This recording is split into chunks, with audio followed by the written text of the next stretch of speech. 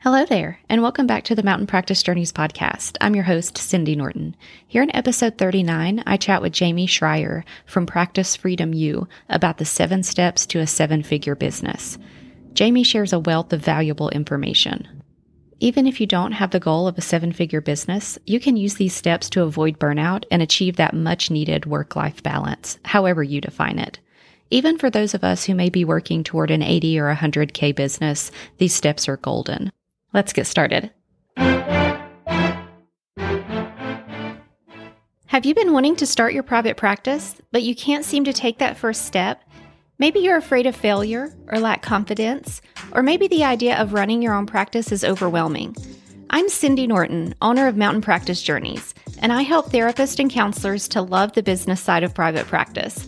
I'll share with you practical skills and advice, along with a healthy dose of inspiration so that you can be on your way to the practice of your dreams. Put on your hiking boots and let's get going.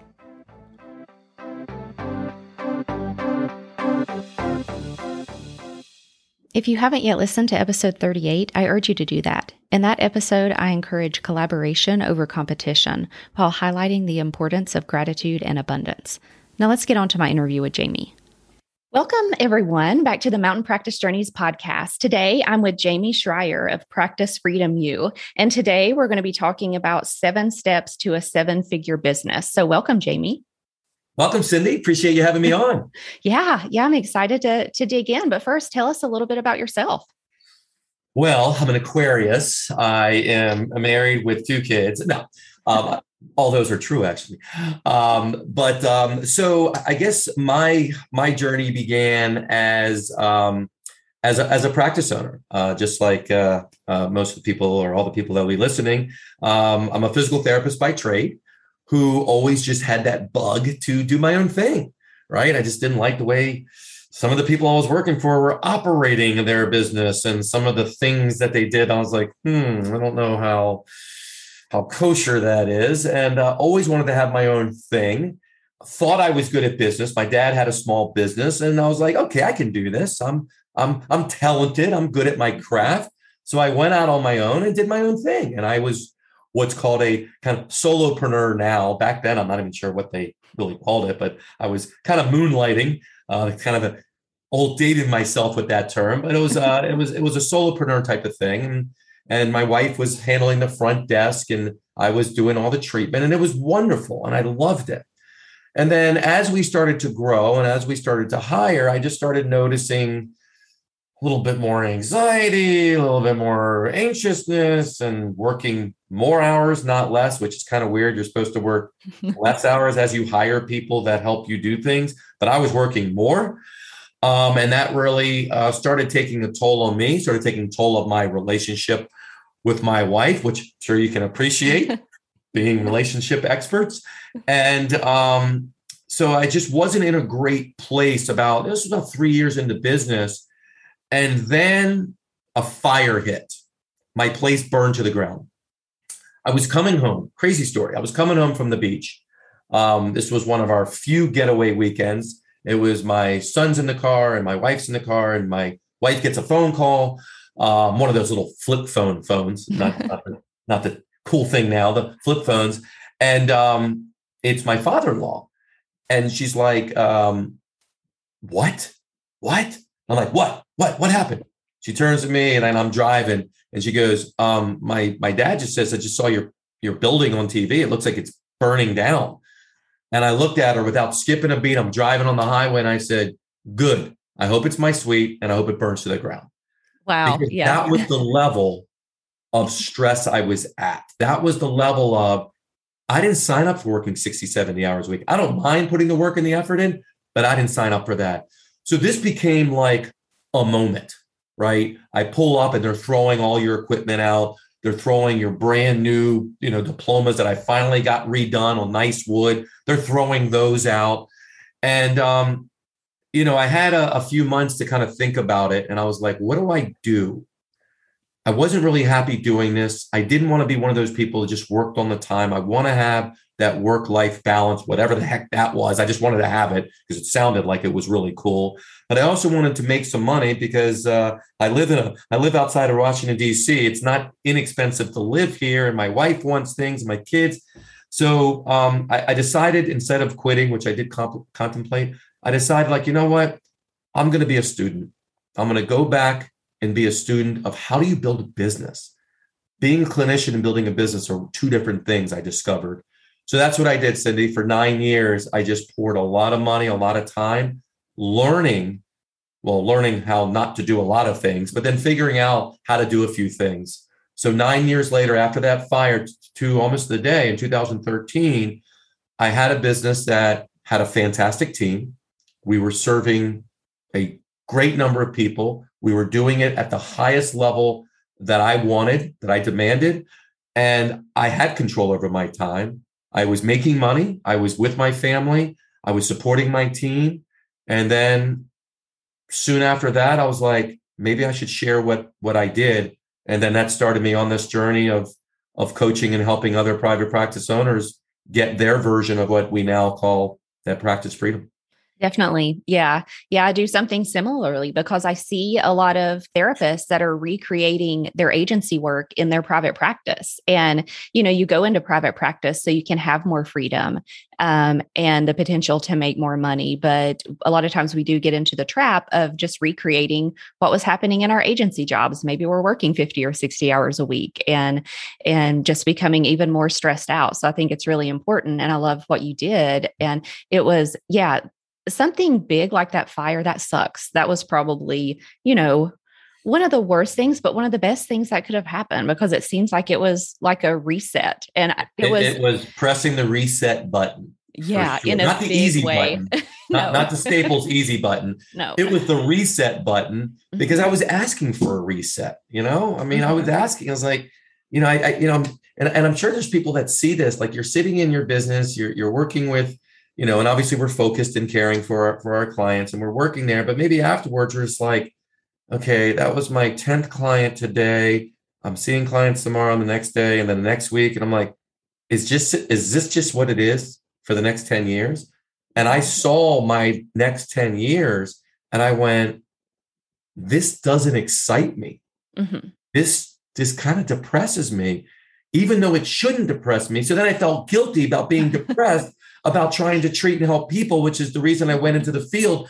So now I'm just a mental mess. But this is, I can't deny it. This is just how I felt. And I realize a lot of us feel that way. We have a lot of this guilt moving around, but we're just not doing what we really want to do.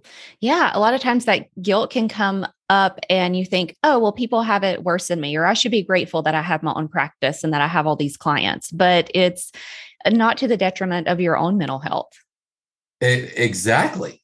And now, with COVID in the last, 18, 19 months, it's even more evident because the stress, the mental stress that I'm sure you've seen and so many people have seen is even more so. And it's creating this massive divide. And the divide is the people that were not in a good place or did not have a sound business, they're suffering even more. Mm-hmm. And the people that did, and there's not many, but the people that did are thriving. So you're creating this even more uneven or unfair, so to speak, divide. And I'm just like, it doesn't have to be that way. It shouldn't be that way because we are caregivers. We are healers at heart. And it doesn't mean you can't do fantastic work and take care of yourself as well, both financially, mentally, emotionally, and all the other things you love to do. Mm-hmm.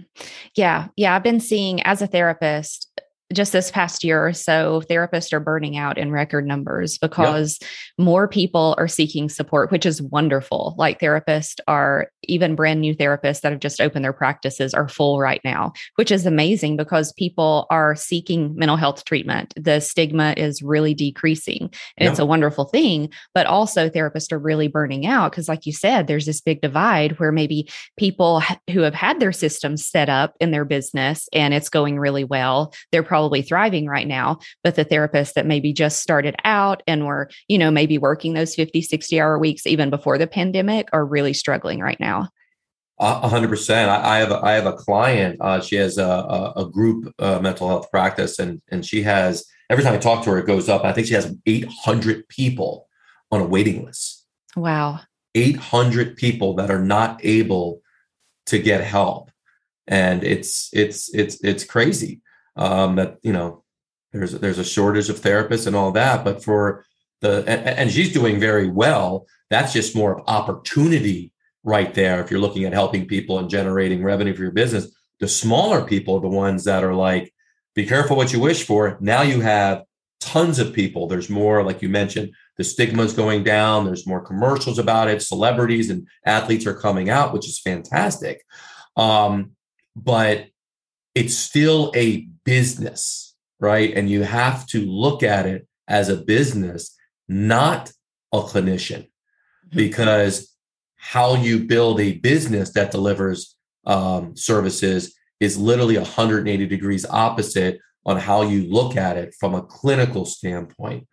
And that's where it can get really muddy and confusing and cause even more stress and angst on the provider themselves, who are trying to deliver and help other people. But like you said, we're no good to anybody if we don't keep ourselves at a very high level and keep our tank full. Mm-hmm.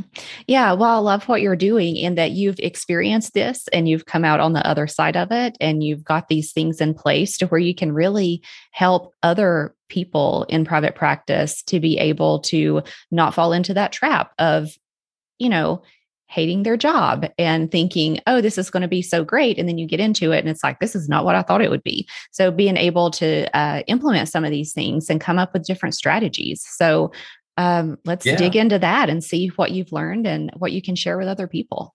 Yeah. I mean, the first thing I'll start it off with, this isn't, as one of my coaches say, this isn't rocket surgery. Think about that one for a second. I kept going, what is rocket surgery? You go, exactly.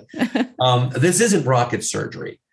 Anyone can do this, right? Anyone can do this. It really comes down to what it is that you want. So the first thing I want to do is just kind of get a lay of the land on, just like as human beings, we have an evolution of where we are in life. We're at the infancy, toddler age, and then the adolescence age, God help us. And then we're at the young adult age, and then the adult age, and then the senior age.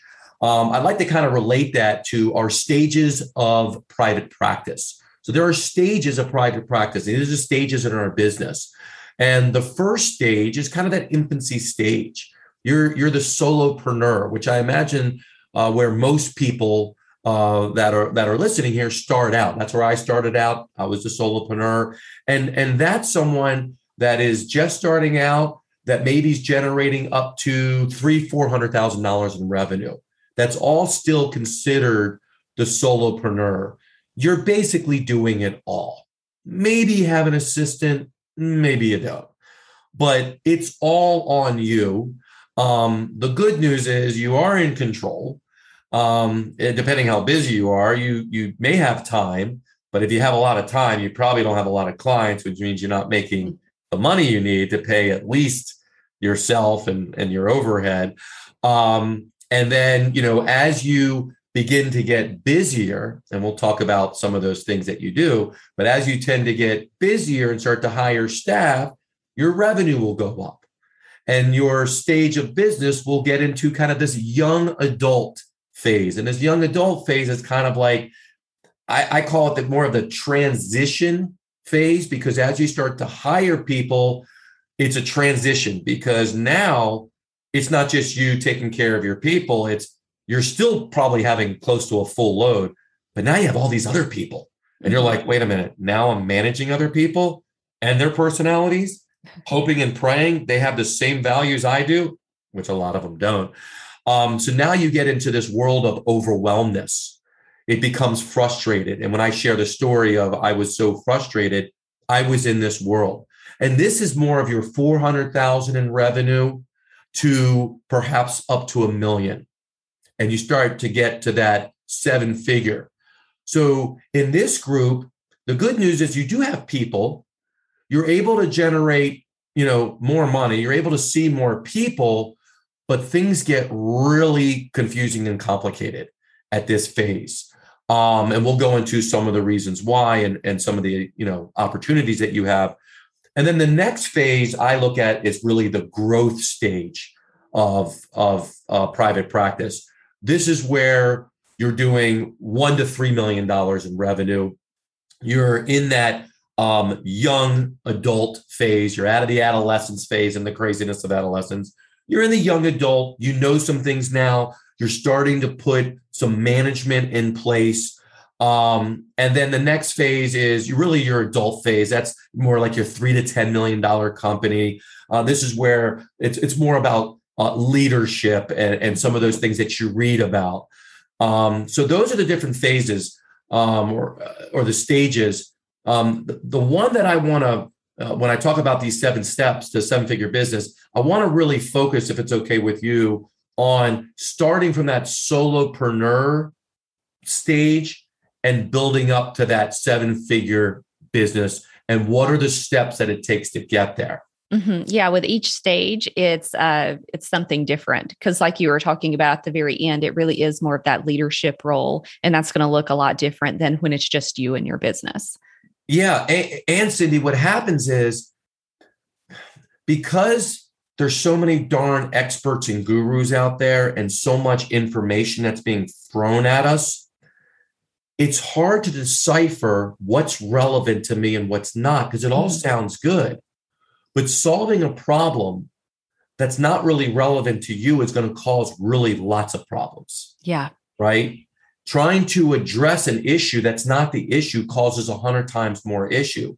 So what I found is trying to simplify. I'm a simplifier. I like to keep things as simple as possible. Not the smartest person in the world. I probably wouldn't get into school right now because it's a lot harder to get into school, but I'm a simplifier. So let's just say we're a solopreneur.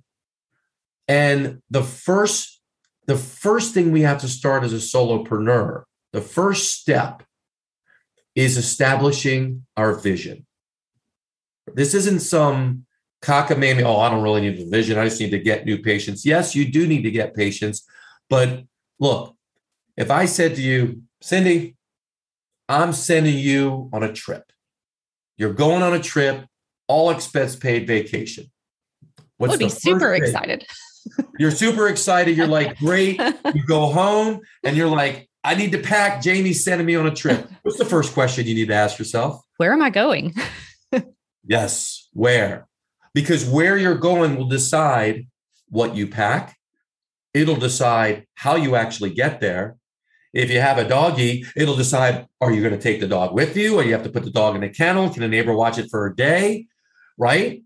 Mm-hmm. So there's so many things that happen when you know where your destination is. And that's just another word for vision, right? And there's different levels of vision.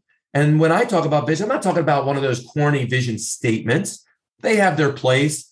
But we're at the beginning stages of this. What are we trying to build? What are we trying to create? The biggest challenge I see, Cindy, with this is I see people not allowing themselves to go back to their own childhood and dream. Mm-hmm. And just pretend you're at Disney World and just be like, oh my God, I'm a fairy princess or I'm this person, and just dream and pretend. We get too much in our heads of, well, I can't tell you what I really want because I don't know how to get there. Mm-hmm. And we get stuck in the how. When we talk about truly dreaming and getting, well, what is it you want if anything was possible? What truly inspires you? That's what we're talking about here. So establishing your vision. Where do you want to be 3 years from now? Where do you want to be 5 years from now? Heck, where do you want to be 1 year from now, if anything was possible? Because that will be your guide to help you make some decisions right now to help you move towards that. Yeah, so I think step one. Yeah, that's really important because I don't think we allow ourselves to dream, because so many things will come in and be like, oh, that's not possible. Or here's the reasons why I can't do that. And that just blocks us. I think really setting aside time to dream and having no limits around it and believing that anything is possible and staying in that for a little bit. We have private companies going into space, private companies that no one thought was possible. You can't do that. You can't do that. If they listened to that, they wouldn't be doing that. Mm-hmm. If we listen to why you can't do something, if we listen to the research of why, which of course all of us have been in school listening to, it starts to create this skepticism, and that limits the ability to actually create and grow, which is what we're all about. We're all about create and innovate and grow. And if you have your own business, whether you look at yourself like that or not, you're an entrepreneur, dare I say. You're an entrepreneur. You're relying, and my definition of an entrepreneur is someone that is completely relying of their own efforts to financially support them. Mm-hmm. That's an entrepreneur. You're an entrepreneur. So by having time to really set that vision, and it can change and it will change, that's step number one. Mm-hmm. Once you establish that, step number two is understanding the people you want to serve. So this is your ideal client. This is your target audience. You and I were talking before we jumped on about some of the things that you were doing. Mm-hmm. And you're doing all kinds of cool things, right? You have your own practice. You're obviously doing your podcast. You're doing some other things to help some practice owners, and you're also doing some website design. And it's like, okay, well, that's great, but there's a lot of things, mm-hmm. and there's only you, and there's only so much time. So we want to answer the question, who is it that we want to serve? Who is our ideal client that we want to help? It's not that we're going to say no to other people, but Confucius say, he who chases two rabbits catches none. The more scattered we are, the more we're trying to help everyone with everything, we'll just end up all over the place. Mm-hmm. So in this step two on moving towards a seven-figure business or in growing your business, you really want to get clear on the people you want to help. You want to dial in who is the person that you are built to help the most. It doesn't mean other people won't come. It doesn't mean you can't help them, but we need to get really clear, because this is what we're going to use in the next step as we begin to build and grow our company.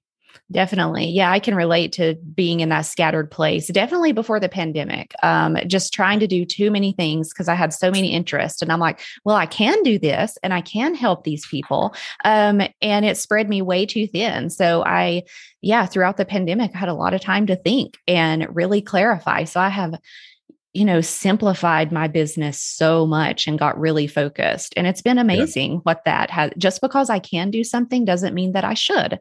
And being able to, find that one rabbit to chase, because I was probably chasing like 6 or 7 of them. Yeah, no, for sure. And we're all guilty of that. And it starts right here, because when we're a solopreneur, when we're in the infancy of our business, we're about seeing anybody and everybody to generate money. And I get that.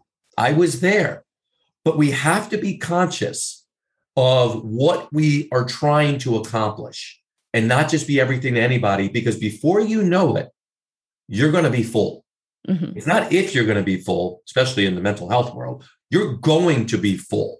I mean, even in the healthcare world that I'm in, with injury, there's not a lack of people out there that need our services, any of the health and wellness services. Mm-hmm. There's not a lack of people.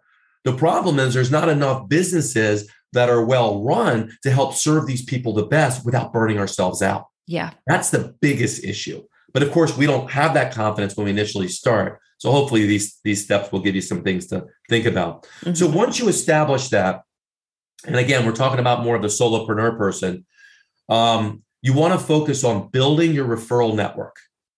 All right. You do need clients in the door. And you do have time on your hands because, You're not busy yet. So building your referral network. This is really all about developing relationships that can turn into one to many. Meaning that if you talk to one person, hey, I'm feeling like I have some whatever issues, I'm having problems with my spouse, sure, you can come in. But if you talk to someone that has influence over hundreds of people like that, and you're able to develop that relationship and support that person can send you multiple people every month. So we are all considered specialists. Nobody says, I want the marriage counselor, but just give me any old one. I don't know. I don't even care if they even like it. Just give me anybody. Nobody asked for that person. Mm-hmm. Who do you know that specializes in marriage counseling? Who do you know that specializes with this? Mm-hmm. We're specialists. So by clearly identifying what we do well and communicating that, we're able to build our referral network with people who have influence over our target audience. Yeah.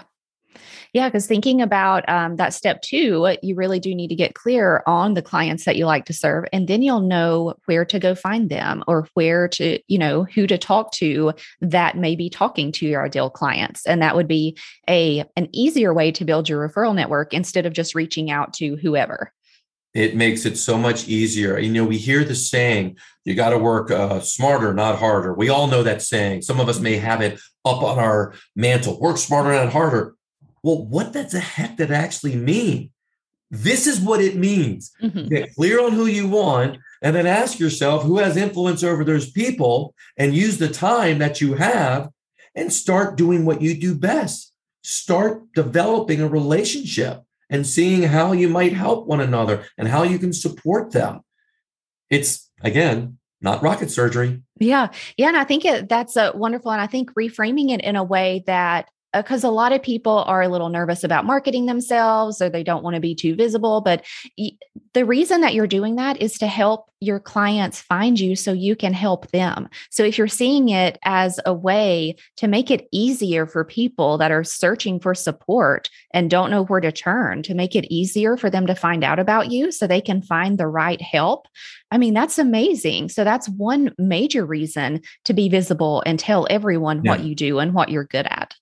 For sure. And that's, and like you said, it's being easy to do it is one thing. It's overcoming our own fears and our own things. And I try not to even use the word marketing, because marketing is such a vague word in our business. We call it dirty words. Dirty Mm-hmm. words are vague words. Marketing is a vague word because it means so many things to so many people. Just like quality care, by the way. I love when I talk to people like, well, what's the most important thing to you? Quality care. I go, wonderful. What is that? You don't know what quality care is? Well, I know what it is for me, but I've never met someone that thinks exactly the same way I do. Yeah. So these are some vague words. And I think marketing is one of those words. And when you're not clear of what something means, especially something like that, which is like marketing, we don't do that. We're not, that's for those people. You have a picture in mind, and then it makes it less likely for you to engage in it. That's why I don't really say the word marketing if I don't have to, especially with the solopreneurs, mm-hmm. with the people that are more at the 0 to 400,000. I'll just say relationship development. Yes. Just develop relationships with people. It build is your network of people. That's all this is. Yeah, it's all about relationships. And as a therapist, we spent years in school learning how to develop relationships with people, with our clients. And you can do the same thing with your referral sources. It is amazing. we are all built for this. Yep. So number 4, what happens when you start getting busier, which you will, we have to start looking at our time. So this is all about controlling our time. Look, kings, queens, presidents, Richard Branson's, Oprah, we all have the same amount of time. Mm-hmm. So it isn't that we don't have enough time. We have plenty of time. We have all the time we need to create the life, the business that we want. The question is, how are you viewing your time? Is your time viewed as just filling it up with as much busy stuff as you can? I talk about this great thing about this badge of honor. I feel like people walk around with this, the yellow stars that you had in school, like the badge. Look, I got a badge. I got a big yellow star. And it says on the yellow star, Cindy, it says busy. Right? Yeah. Like, I am busy. And then the person next to you, they have a badge of honor that says super busy. And then the other person has super duper duper. And it's like, there's like 10 stars. And it's like, we walk around, especially in certain areas of the country. I live in the Northeast area, and it's, so how are you doing? I'm busy. Oh, good. Like, being busy is a good thing. I don't want to be busy. I want to do things that I enjoy doing. I want to be productive with my time. I want to focus things that move the needle and help me move towards that vision I created. This idea that we're busy, most people look at it and see how much stuff they can cram into their hours. And that burns you out, and that wears you out. And then you don't show up as strong to your clients, to your people that are most important to you, as your spouse or significant other or kids or friends. So this idea that, controlling your time and organizing your time is incredibly powerful. And I have this time management construct. Do you mind if I share that? Oh yeah, I'd love to hear it. So I look, there's 7 days in a week. We're entrepreneurs. That means we control our time. We have the ability to control our time. You want to see people on Sunday? You see people on Sunday. You want to work on Saturday? You want to work on Saturday. You want to take off Tuesday or Wednesday? You can do that. There's 7 days in a week. That's a fact. What's not a fact is when and how you use those days. That's up to you. So this is a mindset shift. So there's 3 types of days you can use. Free days is 1 day. A free day, just like it sounds, there's no work. There's no patience. There's no thinking about the business. There's just re-energizing, doing the things that you love to do, doing the things that inspire, that give you filling up your tank. You're going by the gas station all day and you're just sitting there filling it up with, do you like reading? Do you like hanging out with friends? Do you go on vacation? Whatever that is, those are free days. By the way, the most important day. Yeah, I love free days. I want more free days than any of the others. You can have more free days. In fact, I told you about in 2013, I achieved that goal of having this idea of practice freedom. During that year, when I removed myself from the schedule, because I didn't want to treat any more patients, I wanted to build a team that did that. I took 137 days off. I had 137 free days in that year. Why? Because I had a calendar and I actually blocked out the free days ahead of time. Mm-hmm. So I knew exactly how many days I had. And my business went up almost 20%. Yeah. My business went up.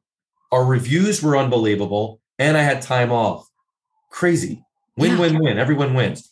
So that's free days. The next most important day is your revenue producing days, right? Your RP days. And your RP days are days that generate revenue. So this might be you treating your clients. This also might be you visiting some of these referral sources that you want to build your network. This also could be you just taking time to think about your business and where it's going and how you want to position it, because that thinking time can lead to lots of opportunities and growth. Mm-hmm. So this is another type of day, things that generate revenue. And then the third type of day is your admin day. This day is cleaning up messes. This is the day that you just get to stuff. You just have stuff. You have sticky notes. So this is where you start addressing those things, looking at how you can delegate, looking at how you can better, create a process or a system or something like that, which we all need. The goal is to have lots of time for us to re-energize and rejuvenate, really focus on things that make money, but and then also have time to clean up some of this stuff. What most people do, they're doing all 3 of these things every hour. Yeah. They're working with a client, also handling an email in between a little break here, and then also maybe going out quick and doing a little lunch and learn to a group. And all that's happening at the same time. And then, of course, the messes never really get cleaned up. So you just end up with more sticky notes. I used to be a big sticky note fan. I would get rid of sticky notes and feel good and then just have 10 more. Yeah. And it would just be a constant level of I'm not feeling productive. Mm-hmm.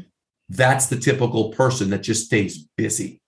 Yeah. And thinking about that, that's reminding me of a lot of therapists will like take Fridays off.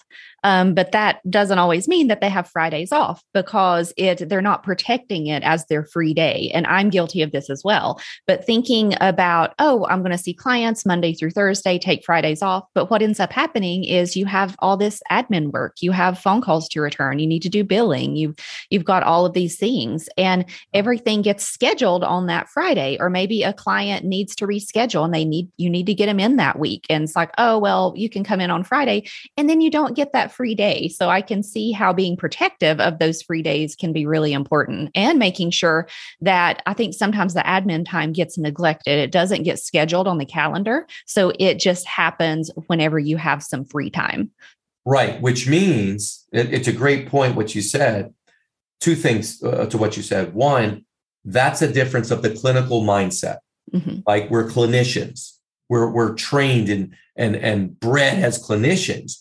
The business owner mindset is different. Here's the difference. The clinician sees themselves as a treating clinician. That's what they see themselves, period. So when someone says, oh, I'm not working tomorrow or I'm off tomorrow, what they're really saying is I'm not treating patients tomorrow. Yeah. What they didn't say is I'm actually taking a day off, a free day. Well, of course, I'm doing some notes and catching up some things. Like, well, wait a minute. Your brain is still on this business. Yeah. You're still doing stuff. So why not just get clear on what type of day it is? It also allows you to coordinate your time where what we call this chunking time, which is so many people that we see and that come into Practice Freedom U in our program are just treating all over the place. They're treating every single day, most of the time 5 days a week, sometimes more. And it's like, if you look at actually their schedule itself, they're not really consistently full every day. They're not efficient every day. They're just open every day. So they have hours from 8 to 6. What happens is if you kind of chunk those times and take that 5 days a week and chunk it to 4 days a week, you won't lose anybody. They'll just come in the times that you have available. So net, you'll be the same, but you'll now have an entire day to do what you want. Make it an admin day and start cleaning up some messes and start delegating some of this stuff off your plate. Or you make it a free day and just enjoy yourself. Mm-hmm. Or some combination initially. We want a full day, but initially you can start with half days. Yeah. So that's the time system that has worked for so many people, and the one that I have been using for now 15 years. And it's just an easy way to look at your schedule in the future and block your schedule off ahead of time. Yes, things may come up, but a lot of times it's the way you actually have it written down. And now you're able to create borders that then people will abide to, especially when you start hiring people and you can tell them, here are my hours, here's when I'm off. So they won't come to you and say, well, can you see so-and-so? They want to come in at 7:00 in the morning. Mm-hmm. And it's your only patient all day. Yeah. And it's like, did you see on my calendar? It says free day. Yeah. They can go somewhere else. So anyways, that's number 4. Number 5.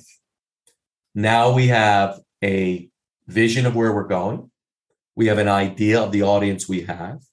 We're beginning to build our referral network, which of course means we're getting busier. We're starting to manage our time better. One of the things that we need to do now to help us manage our time is to really help us delegate. We need to hire some people, right? I mean, you're done. You're out of time. You've used your free days. You're chunking people. You're trying to do. You need real help. And it doesn't mean this doesn't happen before this step, but we had to put the step in somewhere. So this is where you focus on really hiring really good people and starting to organize your business. Because the minute you hire people, now your focus has to be on supporting them, right? This is where the big transition starts to happen from becoming a infancy business into this transition, adolescence business. So this is where the ideas of understanding systems and processes and having a process, even a process of hiring, creating an organizational chart to kind of look at how, who's in your business and where do they fit in and what roles they're playing. This is where the job descriptions come in. This is where that all comes in. And the reason it comes in there, because this is the biggest delegation you can do, is first delegating admin. That's going to be the number one thing everyone as a solopreneur delegates. Then eventually you want to delegate or add clinical services, right? Other people that can help treat, which then puts you at a role you've probably never been in. How do you then not just be responsible for yourself? How do you then become responsible to others? And there's skills to do that. There's just things we're not just born with. These are things that you can learn that we haven't learned in the past, that we stumble around and try to figure it out. And unfortunately, most people never get out of that adolescence phase. They stay as this overwhelmed operator trying to, whatever term you want to use, keep the balls in the air, spin the plates. I mean, it's whatever that a thing you want to use, that it just becomes even more overwhelming than it was when you were just responsible for yourself. Yeah. So that's number 5. Yeah. Hire and organize. Yeah, I've been seeing a lot of my therapist friends have started group practices, and it's been amazing to see their growth. And it's a totally different mindset in going from just owning your own business to managing and hiring other people, and just being able to make sure you have a good team. And they're all doing really great at it, but it was a learning curve. And I know that they've sought out a lot of support about how to be a good leader. Yeah, it changes your role because, when you're in that solopreneur, you really just have a job. I mean, you're just working for yourself. So it's just like a job. It's just, you're not listening to somebody else, squawk at you. When you start to hire people, it really does become, wow, I actually have a business, because now I'm now responsible, not just for my patients or clients that come in, I'm responsible for other people. And that's difficult. I mean, that's not an easy thing with other human beings and their values and how they operate. I mean, that's an ongoing challenge there, but it's exciting. And it also is the key to set you, quote, free, whatever that vision is, whatever it is that you want, whether it's a work-life balance, whether it's, additional income, whether it's whatever it is, to serve more people, provide additional services. That doesn't happen without help, and help comes in the form of people.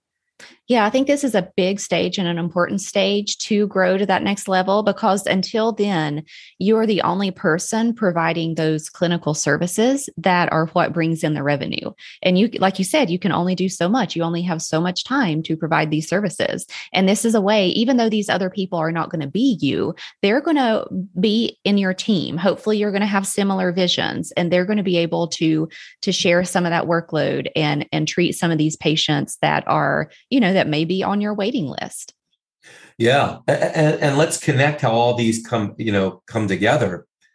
When you hire people, one of the things that, and you just mentioned, one of the things that people fail to include, I should say, not fail to do, just fail to include, is they focus so much on the education of the person, where they went to school, certifications, how many initials they have after a name, perhaps their experience, where they worked, what particular skills they have, like clinical skills.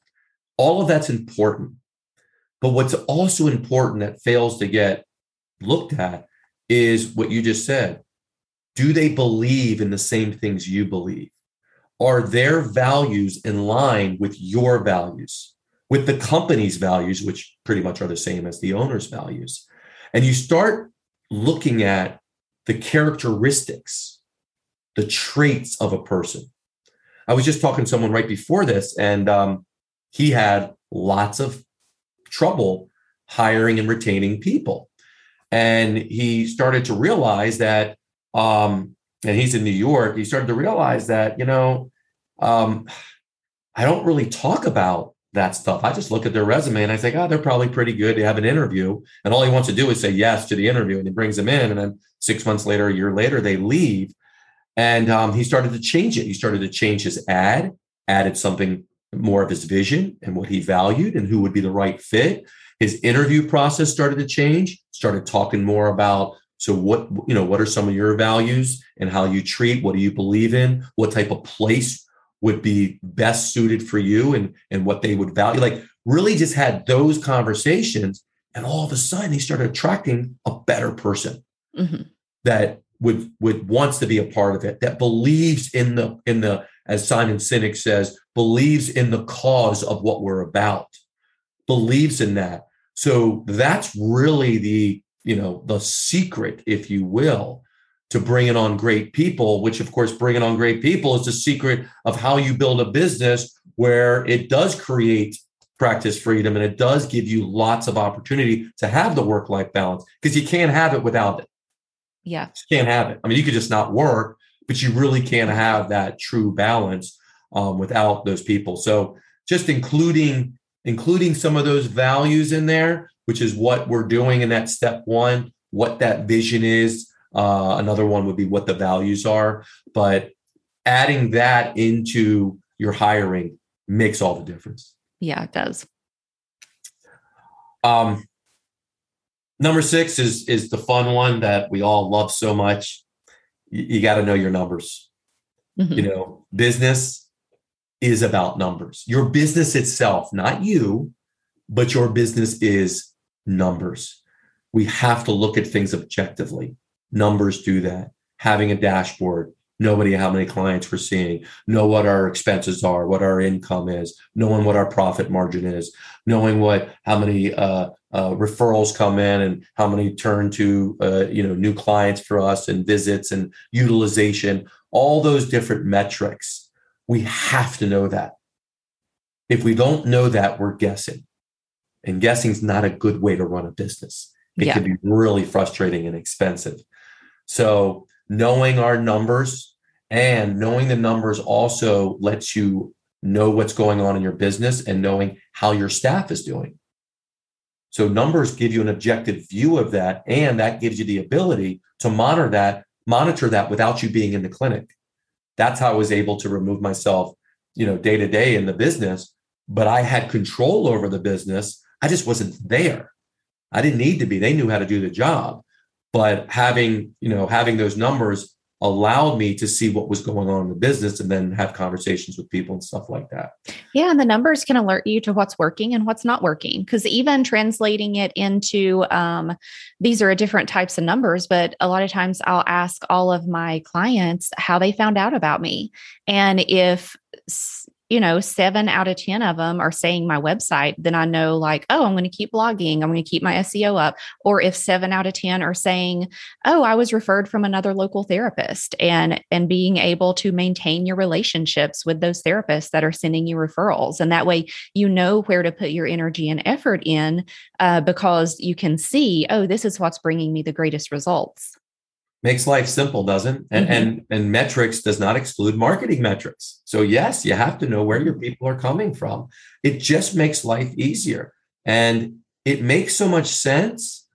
And yet when you're just busy, it just never occurs to you. You just never really have time to look at it, or you never have time to establish that way of collecting the data. That's some of the hardest things, Cindy, is just getting that information. Like you have your system, because that is a system, that when someone comes in, we ask that question, then we probably put it on some kind of spreadsheet. And then at the end of the week or the end of the month, we look at how many people came from word of mouth, how many people came from this.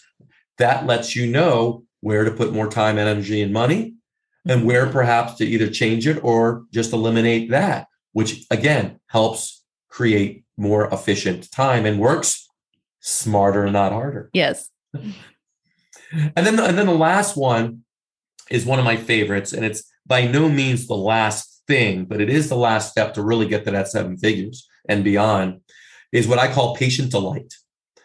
If you want to do it right, you must delight. And delight is all about customer service. It's all about the client journey. Every client has a journey with you. Every single one. The secret here is to create the journey the way you want to create it, meeting people at their needs, meeting their expectations. So if you went to the Ritz-Carlton. The Ritz-Carlton has a very specific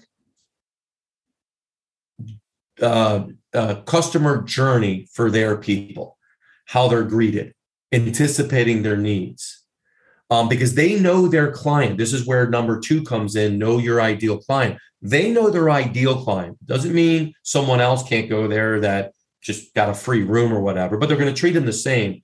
They know who they're targeting, and they know what their needs are. They know what their concerns are, their worries, and their fears.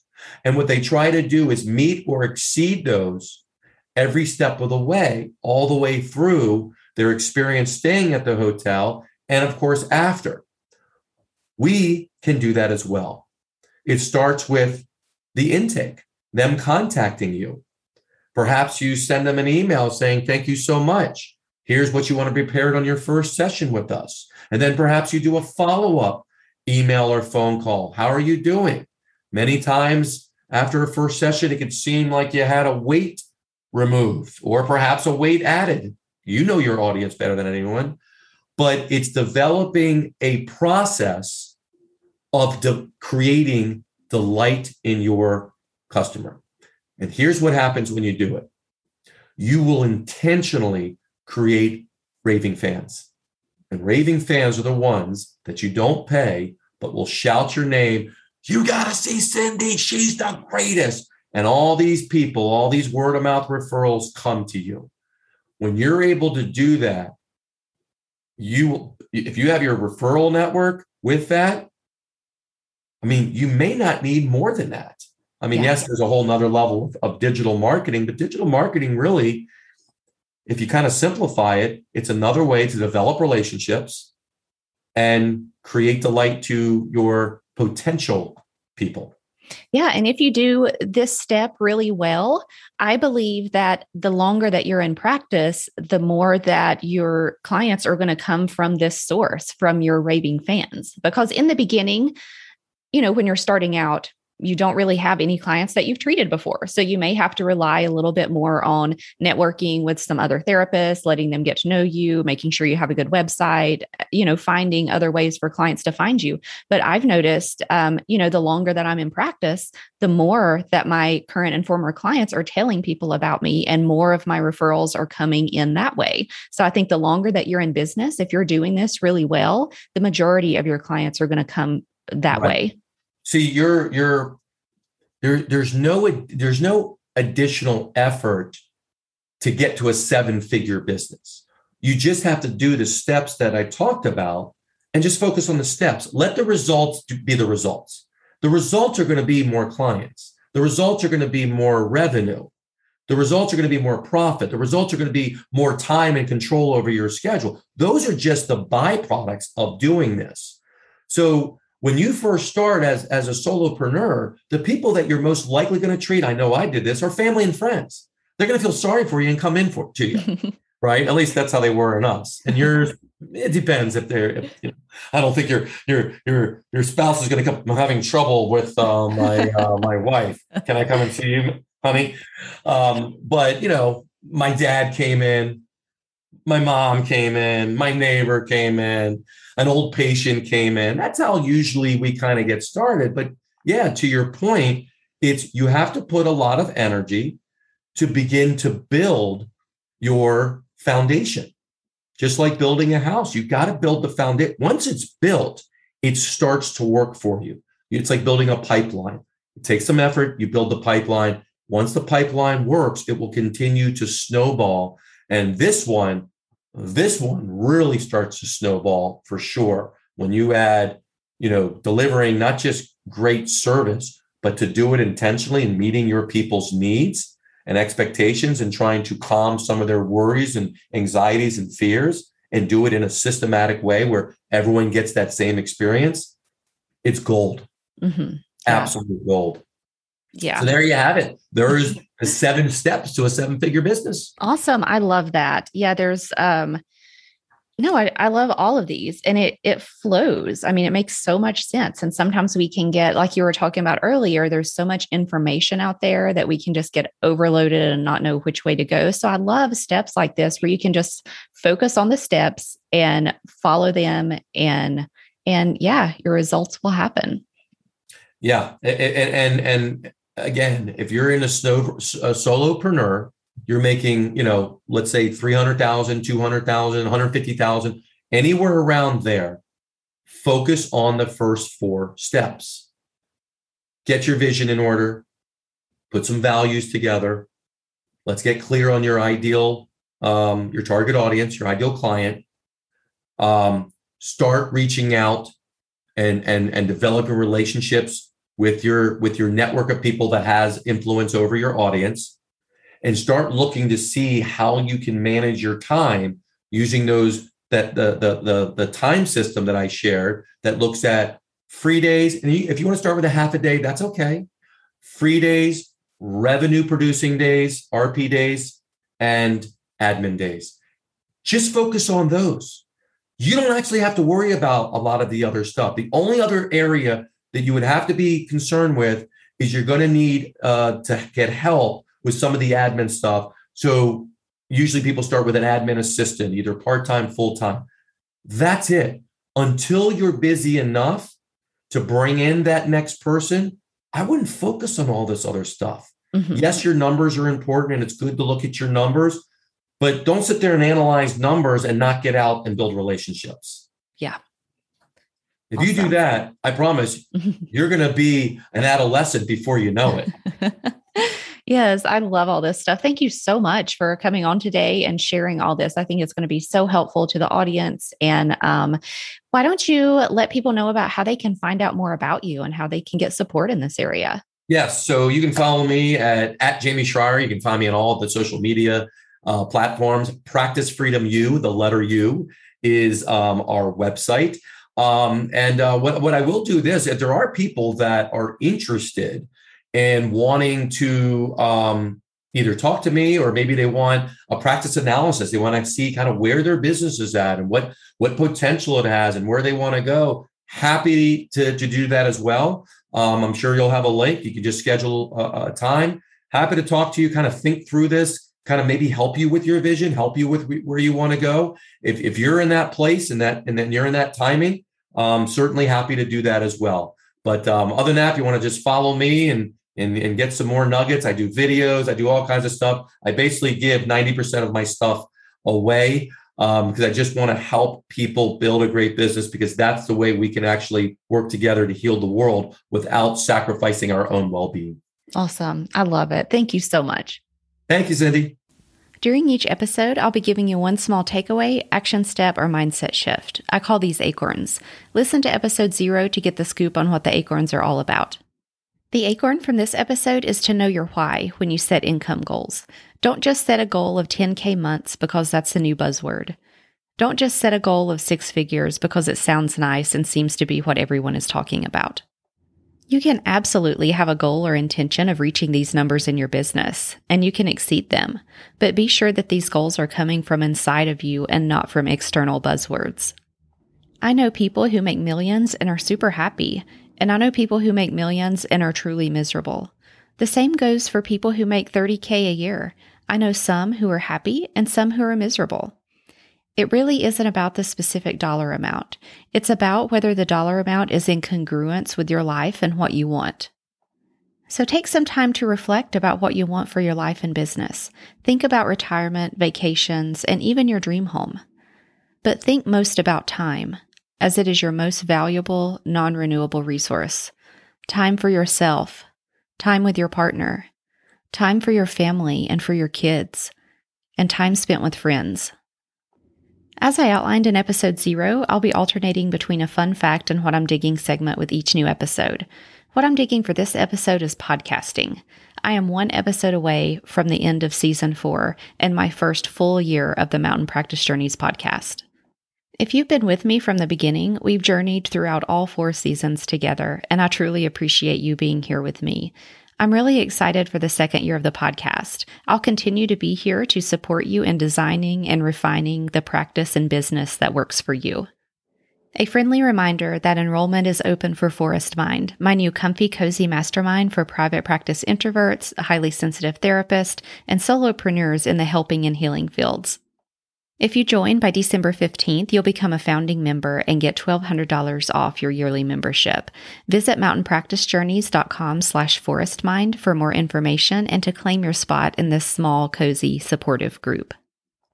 Thank you so much for joining me today on your private practice journey. For episode 40, I want to talk a little bit about magic and its special place in my business and in life. In the meantime, join me over on Instagram at Mountain Practice Journeys. There's no way you can know how much it means to me that you choose to join me here as I share all things related to private practice. Please subscribe so you don't miss a step. For more information about this episode, visit the show notes page at mountainpracticejourneys.com/podcast. I truly appreciate you, trailblazers. Your mountain is within reach. Journey on.